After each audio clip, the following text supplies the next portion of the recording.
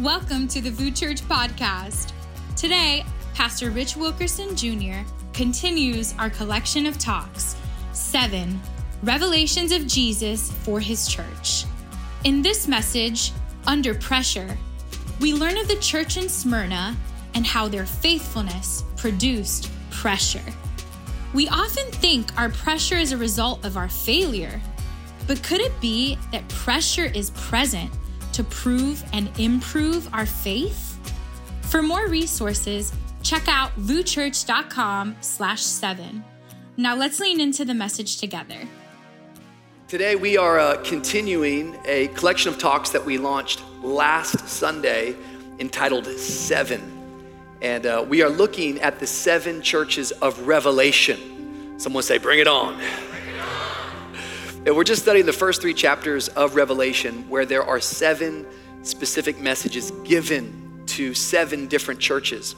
Last week, we looked at the church of Ephesus, and we taught a message entitled Lost Love. And I keep saying this because I think it's really important that just as we're studying our Bible, that we get good context. I want you to see to this map, because every one of these places, this was a real place. And as we look at Asia Minor back then, it was really what we have today as modern day Turkey. And today we're looking at the second church, which is the church of Smyrna. Everyone say Smyrna. And we're going to talk about that church today. And I want you to open your Bibles to Revelation chapter 2. We're going to start in verse 8. And as you are turning there, let's just get a little bit of context of where we were at last week and what we already know. We know that there is intense persecution hitting the church of Jesus Christ. We know that the Roman Empire is a global power at this moment. There is an emperor or a Caesar on the throne. His name is Domitian, and he has intensified the persecution. There's a thing in Rome at this time called Caesar worship, that they were actually calling the emperors a god. And the Apostle John refuses to bow his knee to the emperor, and because of it, he is exiled to a prison island known as Patmos. John is probably in his mid-80s. Many theologians believe that before this took place, he was boiled almost to the point of death. So more than likely, there's a good idea that he's on this island known as Patmos with kind of like cloth, almost looking like a mummy, as he writes the Revelation. And what is the Revelation? It's not just some abstract revelation. He gets a clear picture of the glorious resurrected Jesus. And he sees him and he describes what he sees. And one of the things he sees that I just think is so beautiful, it says that Jesus stood in the middle of the 7 lampstands. The lampstands are the 7 churches. And I just like that imagery of Jesus in the middle of all the churches. Isn't that good news today? That Jesus, he stands in the middle of all of his churches. He stands in the middle of this church. Somebody said amen. And with it, he has a unique vantage point. That he sees you and he sees me and he knows what's going on. He gets past all of the external things that we project, and he gets right into who we are. And so much of what we discover as Jesus begins to speak is he gets past the things that we're hiding, and he gets to the heart of the matter. The church of Smyrna is an interesting one, because what we discover as we read this message is that at times it can be very difficult to be a disciple of Jesus. And if we're not careful in our challenges, we can lose our love. And today, I'm hoping that you're going to gain some insight. And so let's pick up our text, Revelation chapter 2, verse 8. If you're there, say, I'm there. City, you can say, I'm there. Somi, say, I'm there. Revelation chapter 2, verse 8 says this. And to the angel of the church in Smyrna write, the words of the first and the last, who died and came to life. I know your tribulation and your poverty, but you are rich. And the slander of those who say that they are Jews and are not, but are a synagogue of Satan. Do not fear. Someone say, do not fear. Do not fear what you're about to suffer. Behold, the devil is about to throw some of you into prison, that you may be tested. And for 10 days you will have tribulation. Be faithful unto death, and I will give you the crown of life. He who has an ear, let him hear what the Spirit says to the churches. The one who conquers will not be hurt by the second death. I want to take this text today and I want to preach part 2 of our collection 7, and I want to preach from the subject, Under Pressure. under pressure. Cue the soundtrack from Queen. Pressure coming out of me. Okay, I'll stop. Smyrna is one of the most beautiful cities of its time in Asia Minor. In fact, it's called the crown of Asia. It was a hub for science, philosophy, medicine. It was a very influential place. On top of that, as you study Smyrna, what you'll figure out is that it was always on the side of Rome, and therefore it had a deep, deep allegiance to the Roman Empire. Therefore, this idea of Caesar worship was at an all-time high in Smyrna of all places. Now, I like studying places. I like getting context, and I discovered this not too long ago, that Smyrna, by definition, it comes from the word myrrh. Everyone say myrrh. Now, myrrh was a perfume that was put typically on bodies when they died.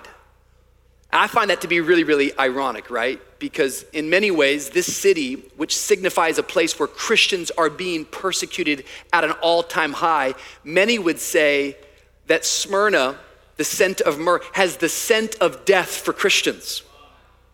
But how many of y'all know when Jesus was born, what was one of the gifts that the wise men brought? Myrrh. Meaning, the world says, we smell death. But the Christian says, nah. We smell life. Why? Because myrrh was put on the bodies of Christians who died, but myrrh was also brought to the baby Jesus. So many are saying, it smells like something's dying, but we as Christians, no matter what we see, we don't walk by sight, we walk by faith. No. I smell someone being reborn. I smell life and life more abundantly. And so much of this letter to this church in Smyrna is an encouragement to all of us who are following Jesus.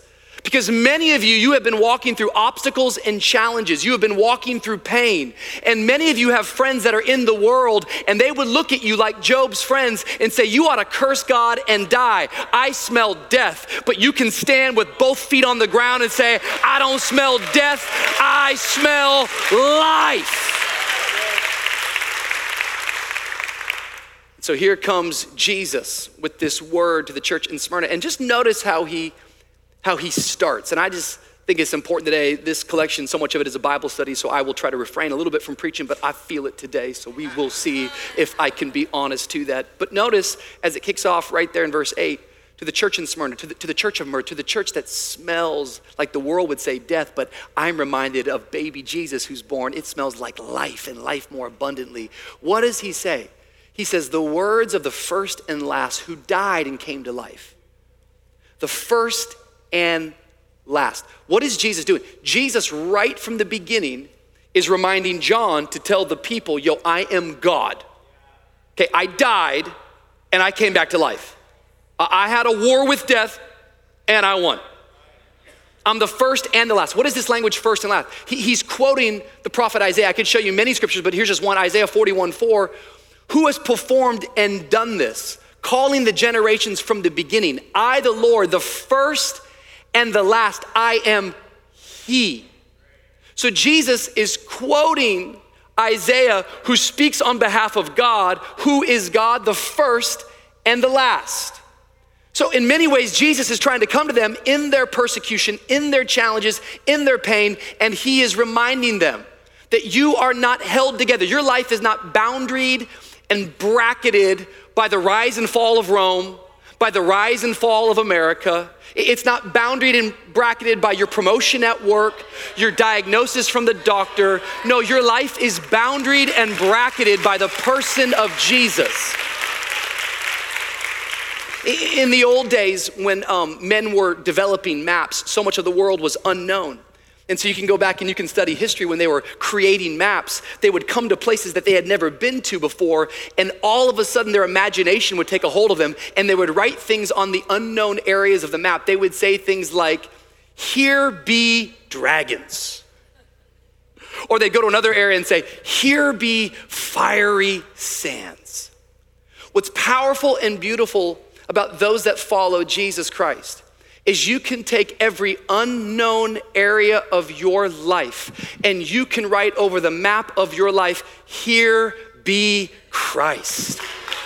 Here be Jesus, Alpha and Omega, beginning and the end, first and the last. If you believe it today, come on somebody, give God some praise. He's the beginning and the end. So he's encouraging this church, I am the one who started it and I am the one who finished it. I have the first word and I will certainly have the last word, and I even have the word in the middle right now in your pressure, in your pain, and my word always brings life and life more abundantly. The world smells death, woo, but I smell life today. I smell life. He says, I am the one who came back to life. I died, but now I am alive. Let that sink into your heart today. What are we afraid of? What are we afraid of? At the core, at the very, very heart of it, what's your deepest fear? I think many times we kind of just have general fear and we don't actually specify what it is that we're afraid of. Last night, I did a homegoing service. I did a funeral for a friend of mine who passed away about 4 weeks ago. And I'm always reminded of that Jerry Seinfeld bit. Did you ever hear that? Where he talks about the idea that the greatest fear at one point in America was public speaking. The second greatest fear was to die, meaning the person who's giving the eulogy at the funeral, the guy in the casket is better off than the guy giving the eulogy, okay? We all deal with different types of fear, but at the end of it, death is the worst thing that could happen to us. And Jesus is just starting right here at the very beginning, saying, I'm the first and the last, and I am the only one who has conquered death. You have nothing to fear if you follow me. I am holding your life together. Every unknown area, trust me. Trust me. And here he begins to encourage them. This is what Jesus says. Jesus starts out by defining who he is, because my belief in God will show up in the way that I live for God. I believe Jesus is first and last. He conquered death, hell, and the grave. All right, now encourage me, Lord. I believe that to be my theology. What is it you would say right now to my situation? This is what Jesus says. I think it's beautiful. He says, I know your tribulation. I know your tribulation. Can I encourage some people in a very practical way? While this was written 2,000 years ago, it's pretty pertinent and practical to your life tomorrow. He knows your tribulation. Isn't that good news? Like he knows it. I think some of us in this room today, if we're really being honest, it's not the pain that we're going through. It's doubling down on the pain that I'm going through, but I also feel like nobody sees my pain. Nobody notices what I'm going through. Nobody notices my tears. Nobody notices my heartache. Nobody notices anything until I make a mistake, actually. That's when everybody comes alive. But if you could hear me, I was crying out the entire time. God wants you to know that he sees you and he knows your pain. He sees it. He sees it. Now, I want to teach you a word today. I taught you one last week. Maybe I'll try to bring a Greek word every week. I'm not a Greek theologian by any means, but I think it's helpful to understand how the original text was written. This word where he says, I know your tribulation, the Greek word is the word thalipsis. Everyone say thalipsis. This is a beautiful word because it's translated as the word pressure. Someone say pressure. And it's not even just pressure. Really, it's crushing pressure. The word picture that's associated with the word thalipsis when it was taught back then was a picture of a man with a boulder coming down on his chest, meaning that it was just crushing pressure, that the pressure was just crushing on the man. When Jesus says, I know your crushing pressure, he's not just saying, I know and I see you. He is also telling you that he actually knows all about thalipsis. He knows what it feels like to have crushing pressure on him. It was Isaiah who said he was pierced for our transgressions. He was what? Crushed for our iniquities. Your God knows everything there is to know about crushing pressure. And the good news is that if he knows all about it, I can trust him that when he gives me a promise, when he gives me a word, it is not some cliche, but it's spoken from the experience. He's been through the valley and he has come out on the other side. Hebrews chapter 4, verse 15 says, "For we do not have a high priest who is unable to sympathize with our weaknesses, but one who in every respect has been tempted just as we are." He has felt everything that we have felt. He's felt it. He's felt the pressure. I wonder today, what kind of pressure are you under? We could pass the mic and that might not be encouraging. There's financial pressure in this room and online. There's social pressure. What a time right now, right? Like, people who don't even know you are pressuring you. Social media, like, I don't even know you. There's emotional pressure, spiritual pressure, physical pressure. Anyone having a hard time with gravity these days? I keep fighting back, but here's what I want you to notice, and this is so important that we teach this at our church. Following Jesus does not mean that my pressure is evaporated. Don't get me wrong, not following Jesus can bring some pressure in your life. I think we should teach that, right? I mean, like, an undisciplined life, it can bring you some pressure. You wanna live a life of lies? Get ready for some pressure. Sin has a way of creating all sorts of pressure. But what I want you to notice today is that is not the message that we're preaching.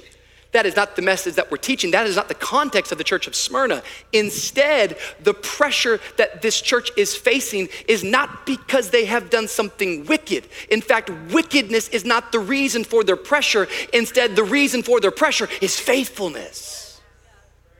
Meaning, you can follow Jesus correctly, and as you follow Jesus correctly, you're not going to escape pressure.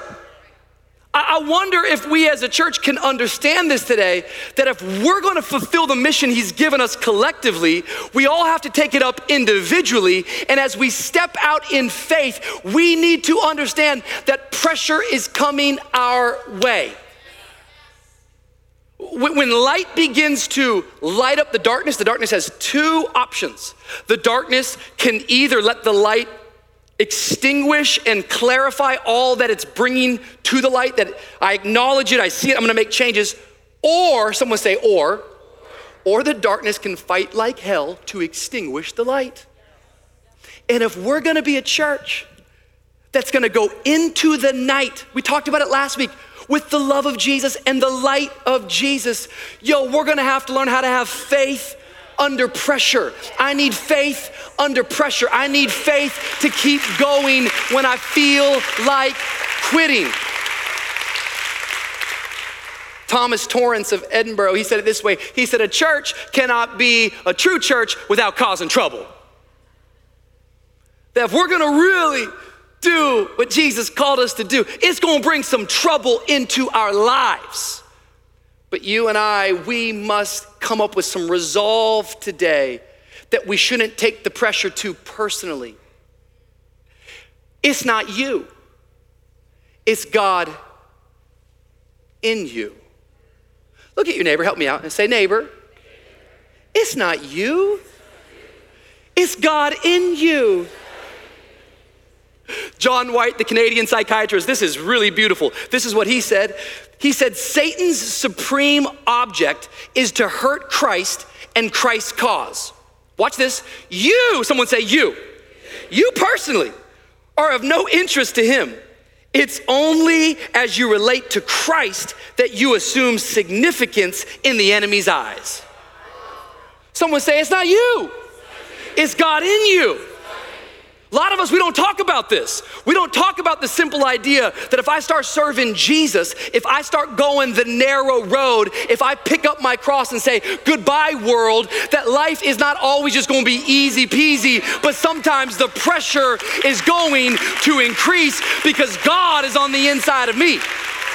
I don't know about you. Let me just talk personally, because it's not you, me. But sometimes when I'm up against opposition, I start complaining to God.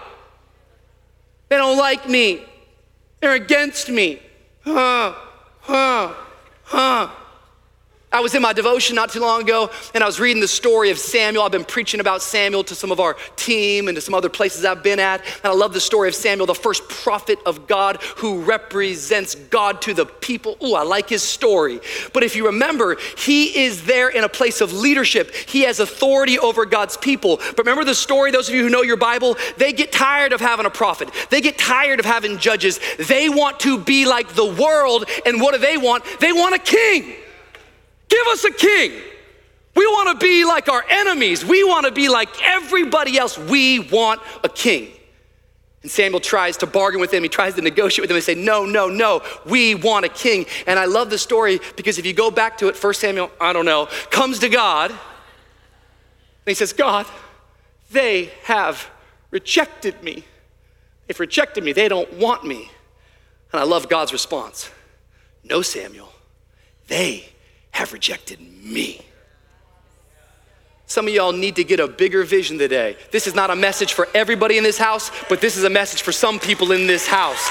The reason why you are undergoing pressure is not because you are wicked, it is because you are faithful. Stand firm. Watch God deliver you. Don't you back down. You got faith under pressure. Come on, somebody, go ahead and just find some relief as you go ahead and give him praise. Not every bit of pressure is because of my stupidity. Some of my pressure is because I've been faithful. I've been faithful. I've been following Jesus. Do not give up. I know all about your thalipsis. I know all about crushing pressure. Don't quit now. Come on, if you've been hit this many times, at some point you gotta say, man, I know I'm important to God. I just never knew I was this important to the devil. Oh, that's a word for somebody in the house. If it hurts this bad, it must be because you got something great on the inside of you. Maybe rejection is a sign you're headed in the right direction. Maybe opposition increases when you get to the vision and you get closer to the vision. Someone say, I'm under pressure, but he's faithful. He's faithful, he's faithful, he's faithful. I'm under pressure, but he is faithful. Not every time I face pressure does it mean that I've sinned or that I've made a mistake. No, as you study this church, this is only one of the 2 churches out of the 7 that there is no correction made. It's only encouragement. But you could read it and say, that doesn't encourage me, because as you read it, Jesus, he does not come to alleviate the pressure. Instead, he comes to prepare the church to persevere through the pressure. Through the pressure. And today, that's why I'm here is I want to remind all of us to prevail and persevere under the pressure. Well, how do I persevere under pressure, Rich? I say it this way. The only way that you will persevere under the pressure is when you give your pressure a point. Someone say pressure points. You need some pressure points. You need some pressure points. You need some relief. It won't be removed. You need some relief to keep going. Listen, if I don't give my pressure a point, then my pride will pervert God's purpose. And I use that word on purpose because many of us, we don't know what the definition of the word pervert even is. Pervert is when you begin to take something good and you miscontort it, you misdirect it, you lie about its original intent. Please understand, this is all the devil has ever done. He is not a creator. he is a destroyer. Beware of people in your life who only criticize, who only talk negative, who only destroy. I know the Church of Jesus Christ at large today has lots of problems, but listen to me loud and clear. This goes for me and this goes for this house. We will never be church critics. We're gonna be some church builders. Any church builders in the house today? And the enemy perverts truth all around the body of Christ, especially for this generation coming up right now. I don't claim to be a sociologist, but I watch it as I listen to stories. There is an entire generation growing up right now that their pride gets the best of them. This is harder than I thought. Hard? That must mean it's bad. There's no way if God called me to this, it would be this difficult. That is your pride perverting God's purpose for your life. Don't give up. Don't quit. Pressure has a point. Pressure has a purpose. You ever thought, what if God prefers wine more than he likes grapes?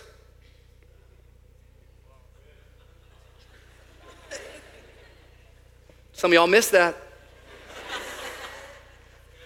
What if God is a wine drinker, not a grape eater?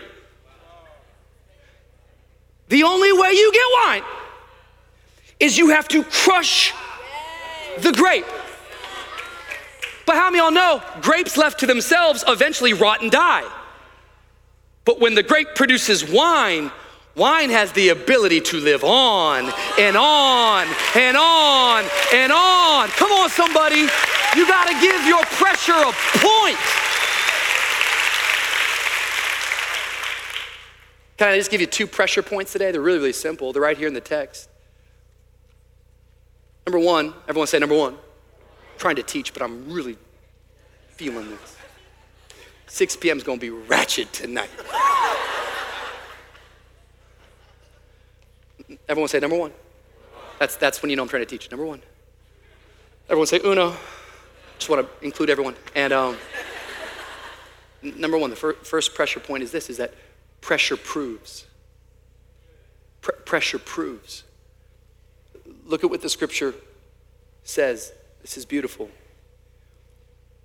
Jesus, he says, I know all about your tribulation and your poverty, but you're actually rich. That's that whole idea. There he is in the middle of it. I actually see what's really going on here. You're actually rich. The world won't tell you that. The world smells death. I smell life. And the slander of those that say that they are Jews but are not, but are a synagogue of Satan. What's happened here is in the Roman Empire, there are those of Judaism that have actually converted over to just a pagan mentality, and they are turning Christians in one by one. So he says, I see all of this, these false allegations, I see all this challenge, and here comes the pressure point. Number 1, he says, do not fear what you're about to suffer. Behold, the devil is about to throw some of you into prison that you may be tested. And for 10 days you will have tribulation. You will have thlipsis. You will have crushing pressure. Do not fear what you're about. Someone say what you're about. What you're about to suffer. So he's not taking it away. He's preparing them because he's letting them know pressure proves. How many of y'all know? A calling that hasn't been tested is a calling that can't be trusted. God tests us at times. We have to go through moments of trials and tribulations to discover, do I even have faith? In fact, let me just say it really clearly. This is not always nice and this is not always sweet, but this is just the truth. You don't really know you have faith until you gotta use your faith. And just like a teacher, they're quiet in moments of testing. Let me tell you, it feels that way when you're going through tribulation. God, where are you? Maybe you're here today and you're doing everything right. You're doing everything with a pure heart. You are following Jesus. You've got energy, you've got orthodoxy, you have Christian love, but you just keep finding opposition after opposition. And every Sunday you come and you're saying, Rich, when am I gonna hear the word of the Lord for me right now? Maybe you're not gonna get the word you're looking for. Maybe the silence is an indication today that you are being tested. Just because he's silent doesn't mean he is absent. He is with you. And this test is proving your faith. And notice what he says. He says, get ready, you're about to suffer. They're like, dude, we've already suffered. I know you didn't come to church today to hear this, but this is just the truth. Sometimes it's gotta get worse before it gets better. G.K. Chesterton, he said it this way. He said, if a real man is the man who passes the breaking point and doesn't break. What's he trying to say? He's trying to say that your breaking point usually leads to your breakthrough. It's like going to the gym. Day one in the gym, some of y'all shouldn't wait for January. You should just pretend this is the new January right now. Some of y'all need to get a vision for summer 2023. I'm coming for you, you know. But day one in the gym, that's difficult. But day two is worse. You ever work out so hard that like people at your office are like, you okay, man? Walking around like, Takes you 45 seconds to get out of your office chair like, Is it arthritis? Nah, I went to the gym. I started back, you know? It's one thing to work out with fresh muscles. It's another thing after you've worked out the first time and you go back when your muscles have started to be broken down. But any trainer will tell you it's not about working out one time, it's the compound effect of putting the workouts together. That as microfibers are torn in the muscles, they're being broken apart so that they can come back even stronger. And so it is with your pressure. Sometimes it gets worse before it gets better, but let your pressure prove your faith. See, I want you to see this. Pressure doesn't just prove my faith, it improves my faith. You gotta see this. It improves your faith in Jesus. It burns away all of the counterfeits. It loses all of the false idols. It loses all of the escapism, and it focuses you to the source. What does Jesus say? He says, you're gonna be thrown into prison. In fact, I read it this week and it encouraged me. He says, Satan's gonna throw you into prison. Anyone like me that whenever you're facing pressure, you always want to attach that pressure to some person in your life who's causing it? Oh, but Rich, you don't know my boss. Okay. But Rich, you don't know my spouse. You don't know my ex-wife. You don't know my kids. You don't know my mom. You don't know my dad. You don't know my neighbor. I hear you.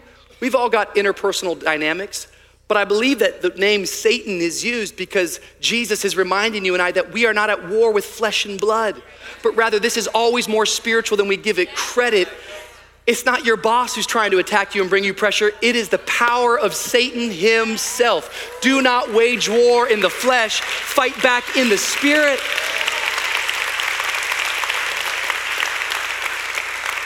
So here are these guys being persecuted under pressure. And Jesus goes, hey, get ready.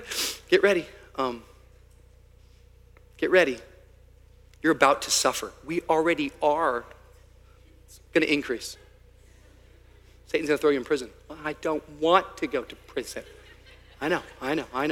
But listen, it's only gonna be for 10 days. Now, when you read this, don't make the mistake. This is not a literal 10 days. This was an expression used in that time period. It just means a short time, a little time. And I don't know about you, but as I grow in Jesus, I want to improve my faith. I don't wanna cry about today what I cried about last year. I was on the phone the other day with a friend of mine who's going through a difficult time. And it's not because he's done something bad or something evil. He is just up against serious pressure. And he's discouraged and he's hurt. It's funny because I'm a preacher. And so I don't just preach on platforms, I preach on the phone. And what I've learned in my life is that I have the gift to be bold about your pressure, but sometimes I can be destroyed by my pressure.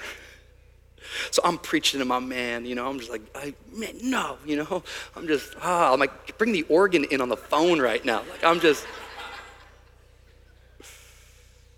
I was preaching to him. And this is what I said to him. I said, bro, I want you right now to predetermine your testimony. This too is going to pass. I say, can you remember what your pressure was 1 year ago? He said, I really can't. I said, well, let that insight create some foresight. 1 year from today, you ain't gonna remember this battle either. How would you behave right now if I told you whatever pressure, whatever thlipsis you're up against right now, in 10 days, it would be gone? Do you feel like you'd walk out of here a little bit different? Do you feel like you'd talk a little bit different? Do you feel like the ride in the minivan with your spouse would be a little bit different? Do you feel like you'd be a little bit less offended? Do you think it would change your prayer life? Do you think you would stop complaining probably? Some of us, we need to let our faith be improved. The pressure you faced 1 year ago was to prove that you have faith. So get some foresight. You're gonna make it through this thing.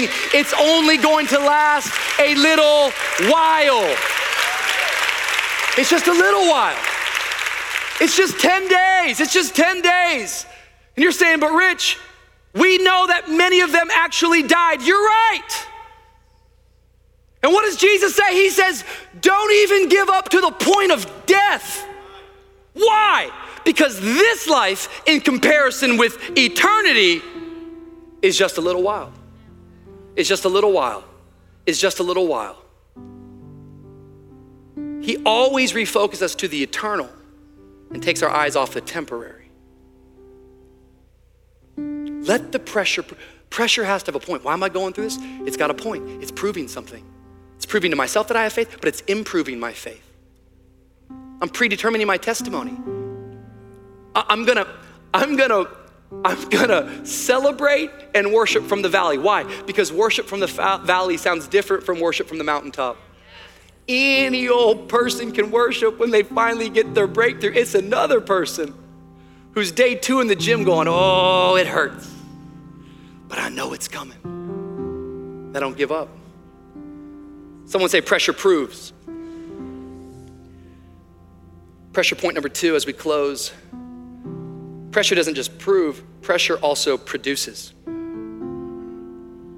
Pressure produces. He says, be faithful, pick it up in verse 10, unto death, and I will give you the crown of life. He who has an ear, let him hear what the Spirit says to the churches. The one who conquers will not be hurt by the second death. Jesus is saying, put a point on your pressure. It doesn't just prove, it produces. How many of y'all know pressure produces some beautiful things? A diamond is simply a coal under pressure. What if I told you, if you're under pressure today, get ready, you're about to shine.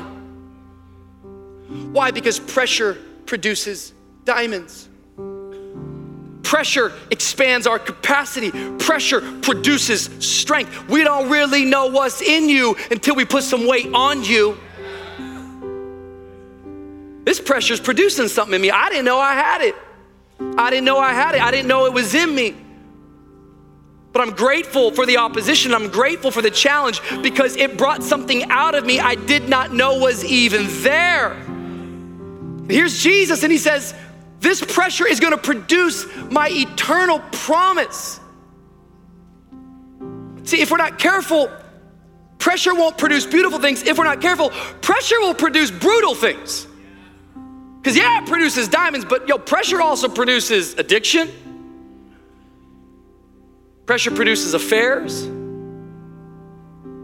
Pressure produces unnecessary conflict. Pressure produces resentment.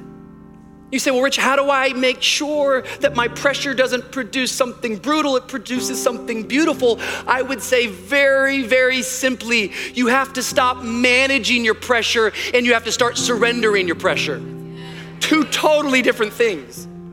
Two totally different things. One is walking out of here going, I'm the man.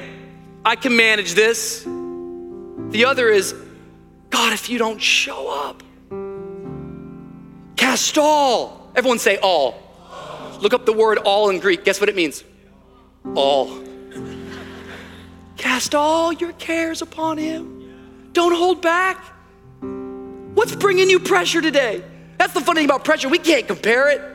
You don't know about my pressure and I don't know about your pressure. My pressure's not harder than yours and yours is not harder than mine. All you know is what you know. And so we surrender all of it. We bring it all to God. Cast all your cares upon him for he cares for you. Pressure produces God's promises. Psalm 46 verse 1 says, God is our refuge and strength, a very present help in times of trouble. If you keep running from the trouble, you're gonna keep running from his presence. Because it just so happens that when I face trouble, that's when God's presence shows up. So God, I'm not trying to manage it. I'm not trying to avoid it. I'm trying to experience you in it. Pressure produces, pressure produces, pressure produces, pressure. It produces the promise of God. And what does he say? He says, you will receive the crown of life. What is the crown of life? He's really referring to the Roman games where they would put the victor's crown around the athlete. Paul says that we are God's athlete. We're not running a race against each other. We're running a race for God. It's a race of faith, and those that run faithfully shall win the victor's crown. I know it's not like self-help. This is gospel. Don't give up on Jesus today in your opposition and in your persecution, because he says, if you will follow me and be faithful, church in Smyrna and church in Miami and church online, you're gonna receive the victor's crown. And then he specifically says, you will not die in the second death. Well, what is the second death?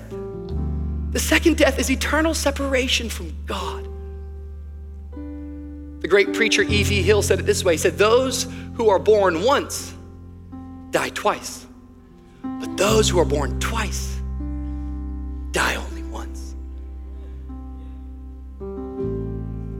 We're all gonna die. The question here today is, which one of us are gonna live? The world smells death, but the Christians, as we smell myrrh, something's being reborn. I must be born again. And as I follow Jesus, I must have a clear idea that pressure does not evaporate, but rather Jesus, he prepares me for the pressure. There's many famous martyrs that came out of Smyrna, but the most famous of them all was the bishop of Smyrna, and knew him as the Bishop of Asia. And his name was Priest Polycarp. And one day they came and they seized this man, and they gave him a choice right there. They said, you could either keep worshiping Jesus, or you can worship Caesar as God. If you worship Caesar as God, you're off the hook. But if you keep claiming to be a follower of Jesus, you're gonna be burned at the stake. And this is what Polycarp was quoted as saying. He said, I fear not the fire that burns for a season, and after a while is quenched. Why do you delay? Come, do your will. And while being martyred for Jesus, he prayed this prayer. I thank thee, thou hast graciously thought me worthy of this day and of this hour, that I may receive a portion in the number of the martyrs, in the cup of thy Christ. And he died, persecuted for Jesus. It's called faith under pressure. What's powerful about the church in Smyrna, unlike the other churches, we know that this church, was never corrected, but they were only commended. But we know that they actually obeyed the word of Jesus, that they did not give up their faith under pressure. How do we know? Because out of the 7 churches, the only one that's still around today is the church of Smyrna, known today as Izmir. And it's a place, even today, it's still robust in Eastern Orthodox Christianity. It's still going today. It's still going today because they kept the faith under pressure. I close with this. In my study at my house, I've got this bookshelf and it's got all these books on it. And in the row of books, we have these things called bookends. You've seen this before. It holds all the books together. And today, if you're facing pressure, if you're facing crushing pressure, because you are doing what's right, not what's easy, I want to remind you of what Jesus said, that Jesus said, I am the first and the last. See, that's what's amazing, is that you kind of meet Jesus and you think right then when you met Jesus, that's when he starts writing your story. But then you follow him for a little while, you're like, whoa. He started writing my story even before I surrendered to him. Then you go a little bit longer, whoa. He started writing my story in my mother's womb, where he knit me together in my mother's womb. Then you go a little bit longer, whoa. He knew me before I was formed. And then we start seeing each other and go, wow, if he did that for me, he did that for you. And wow, he's writing a story. It's a bigger story than my story. All of my pages are in all of his books, and I look at you and go, all of your pages are in one of his books, and together throughout history is his story. All of the books of you and me and the stories of Jesus are on this shelf. But anybody grateful that Jesus is the great bookends, that he holds all of our stories together? He holds them all together. He's not gonna fail you, and he's not gonna fail me. Let's be faithful even to the end. It might get worse before it gets better, but I have a calm confidence that he who began a good work in me is gonna carry it out unto completion. This God is not done working yet. He's faithful to the end. Hallelujah. Come on, lift your hands. Come on, lift your voice. Thank you for listening to today's message. At VOUS, we believe we weren't meant to do life alone. We've been created with a unique purpose and designed to live in relationship with Jesus. If you've never surrendered your life to him, we want to create an opportunity for you to do so today. If you want to say yes to Jesus, would you pray this with me? Dear Jesus, come into my life. Be the Lord of my life. I trust you with my past. I ask that you guide me in my present, and I even place my future in your hands. I'm yours, Lord, now and forever. In Jesus' name, amen. If you made the decision to follow Jesus today, we want to partner with you in the next steps of your faith journey. Go to VOUSchurch.com/online. We love you.